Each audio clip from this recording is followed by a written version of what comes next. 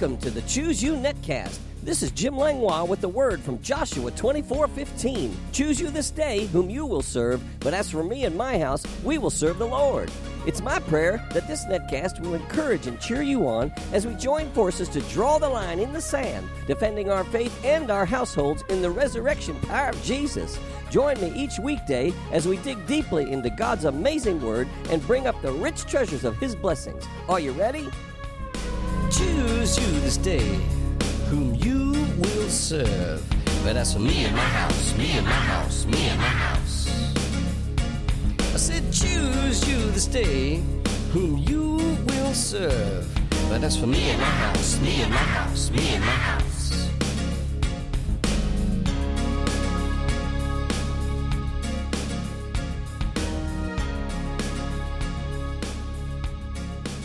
Good morning, Networld, and thank you for tuning in. Are you ready to get into the Word? Well, open your Bibles to Hebrews chapter 6, and we're going to read verses 1 through 3. We're continuing our series on Back to the Basics, on having a strong foundation in the Word.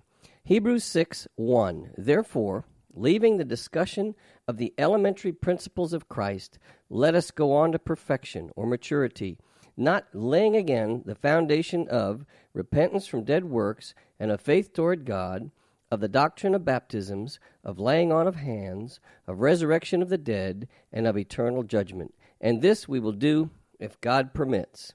You see, this mentions 6 foundation principles or elementary principles, or somebody could call them foundation stones in there. Repentance from dead works, faith toward God, the doctrine of baptisms, the laying on of hands, the resurrection of the dead, and eternal judgment. And it calls it the elementary principles. And it's really saying that if we don't understand these, we can't go on into the deeper things of God. So God wants us to understand these fully and have them in our lives spiritually to have a firm foundation in His Word that we may grow in Christ. Now, I added a 7th stone called the cornerstone, Jesus Christ, found in 1 Peter chapter 2, verse 6. And we've been in this series a few days, and so we started on that, and we've learned a lot about that. And right now we're talking about the 2nd stone, repentance from dead works. And if you'll remember, in our last broadcast, I talked about back to the basics rule number 2, and that was, because faith without works is dead, works matter. Let me say that again. Because faith without works is dead, which is found in James 2:20, then obviously works matter. What matters over time? We live in time, hours, minutes of time throughout the day, and it's all events, and we try to plan our time to make sure that things have value and we're adding to our lives rather than taking away. But let's look at what time is. Time is a continuum. It's an interesting definition here. A continuum of sequential occurring events that apparently happen in irreversible order. Let me say that again. Time is a continuum of sequential occurring events that apparently happen in irreversible order. George Carlin said, "The reason for time is to prevent everything from happening at once." That's an interesting description. So we have words that describe time, like millenniums, centuries, decades, years, months, weeks, days, hours, minutes, and seconds. And none of them will exist in eternity.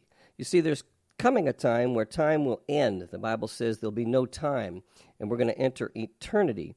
And so when we're talking about dead works or repentance from dead works, we have to understand we don't want to produce dead works in our time today. We want to produce works that have value. You see, dead works add no value to life on the earth, and they don't add any value to eternity. Dead works are useless. They're futile. Vain deeds, tasks, human actions, sin, useless rituals, and works of self-righteousness, and they add no value to eternity. But if you're like me, I want to do things that matter, that make a difference with the time. I don't want to have dead works. I want to have works of righteousness that produce things of value. And so the word for today is going to be faith works. As opposed to dead works, we want to talk today about what would be faith works. Yes, we need to repent from dead works, but we also need to know what faith works are. So, if we need to repent from dead works, then we should change those works to faith works that have value to eternity, being the kingdom. Does this mean that my work and my job, my business, my livelihood, and my family, and so on have no value? Well, not if you're using them to make a difference for eternity. You see, it tells us to repent from dead works. But what do we do then? Well, we begin faith works. How can you begin to use your job, your work, your business, your family, your income, your talents, your giftings, your education, your smile, your words, your spirit? How can you use your time for faith works, all those minutes and hours and days and weeks? Even rest and vacations, do they have value? Well, yes, they do. Even Jesus took time off. Has your life produced a faith work in the past day, week, or month? Or has it all been dead works? There's a big difference between dead works and faith works. Have you had a faith work lately? Well, don't waste your life on dead works. Get busy with faith works. In order to do so, you'll need to be established or have a firm foundation in your heart on what you believe, on what you say and in your words, and what you do. We need to continually work on what we believe and what we say. Repent and start believing and saying, then you'll begin to do faith works that matter. Remember, because faith without works is dead, works really do matter. In other words, if we have no works, it's because we have no faith.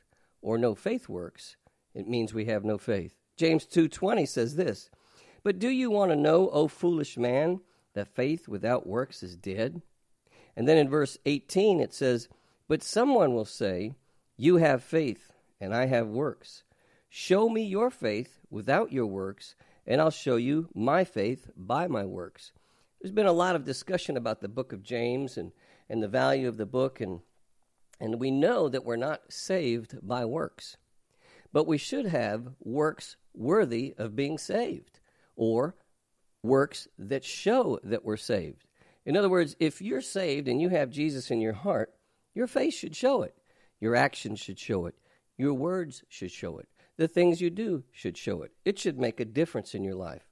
Let's discuss the difference between what a dead work would be, where it says, repent from dead works, and what would be a faith work. I like that word. I kind of made it up myself. Faith works versus dead works. Well, a dead work has either no value or even a negative value because of its result in the present world or eternal world. A faith work will always have value and have positive results in the present time and also in eternity. Zero value could be simply wasted time that means nothing. Sleep and rest have a great value when you're tired, but we can always sleep or rest too much too. A negative value is something with a detrimental effect to your present and to your future. A positive value brings life to any given situation. I can think of a negative value being as a sin, or like lying or stealing. It's going to have a detrimental effect to your present or your future, that's for sure. A positive value brings life to any given situation. Dead works or faith works, can we name some? Well, what would be a dead work that really has no value? It's wasted time. How about a traffic jam? I can't see a whole lot of value in a traffic jam. But let's go into the negative. What would be negative? I would say that adultery would be negative. That would be a negative work. That would be a dead work. Lying would be a dead work. Stealing would be a dead work. Coveting would be a dead work. But a positive work would be sharing our faith, leading someone to the Lord, reading our Bible, or giving to spread the gospel to the world. Big difference between dead works and faith work. And he tells us this is the repentance of dead works. That's the second stone, repentance from dead works. James 2:18 says, "Show me your faith without your works. I'll show you my faith by my works." We should be able to see a Christian. We should be able to tell by their actions. They're not working for salvation, But because they're saved, their life has changed, and they should be full of faith works. Faith works include living our lives for others. This is very interesting. I call it the duty of self-sacrifice. See, as Christians, we need to live our lives for the sake of others. This is a very, very important point. In Romans chapter 14, verses 13 through chapter 15, verse 2, it says, "Therefore, let us not judge one another anymore, but rather resolve this, not to put a stumbling block or a cause to fall in our brother's way. I know and am convinced by the Lord Jesus that there's nothing unclean of itself, but to him who considers anything to be unclean, to him it is unclean. Yet if your brother is grieved because of your food, you are no longer walking in love. Do not destroy with your food the one for whom Christ died. Therefore, do not let your good be spoken of as evil." I like that. "Do not let your good be spoken of as evil. For the kingdom of God is not eating and drinking, but righteousness and peace and joy in the Holy Spirit. For he who serves Christ in these things is acceptable to God and approved by men. Therefore, let us pursue the things which make for peace and the things by which one may edify another. Do not destroy the work of God for the sake of food. All things indeed are pure, but it is evil for the man who eats with offense. It is good neither to eat meat, nor drink wine, nor to do anything by which your brother stumbles, or is offended, or is made weak. Do you have faith? Have it to yourself before God. Happy is he who does not condemn himself in what he approves. But he who doubts is condemned if he eats, because he does not eat from faith. For whatever is not from faith is sin. We then, who are strong, ought to bear with the scruples of the weak, and not to please ourselves. Let each of us please his neighbor for his good, leading to edification." What does this mean? It means living ourselves for the life of others, taking our life and living for the benefit of others. As a matter of fact, it actually says in 1 Thessalonians, or Paul wrote to the Thessalonians in chapter 5, verse 22, that we are to abstain from all appearance of evil. Why is that? It's because we're supposed to be ambassadors for the kingdom. We're supposed to be good examples.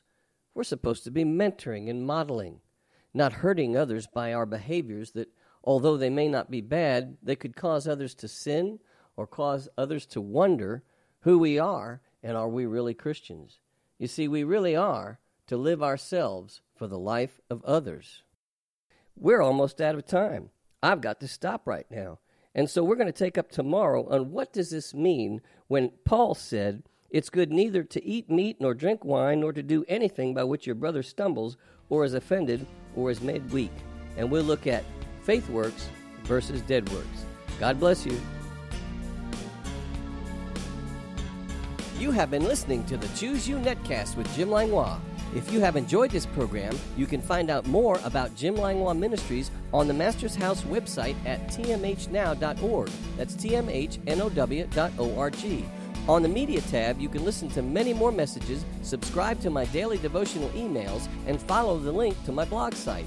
If you'd like to write me or become a financial partner with this ministry, my address is The Master's House, Post Office Box 1568, Mechanicsville, Virginia, 23116. That's The Master's House, Post Office Box 1568, Mechanicsville, Virginia, 23116. Online donations can also be made at tmhnow.org, and my email address is pastorjim@tmhnow.org. This is Jim Langlois saying, be blessed, you and your whole household. Until next time. Choose you this day, but that's for me and my house, me and my house, me and my house.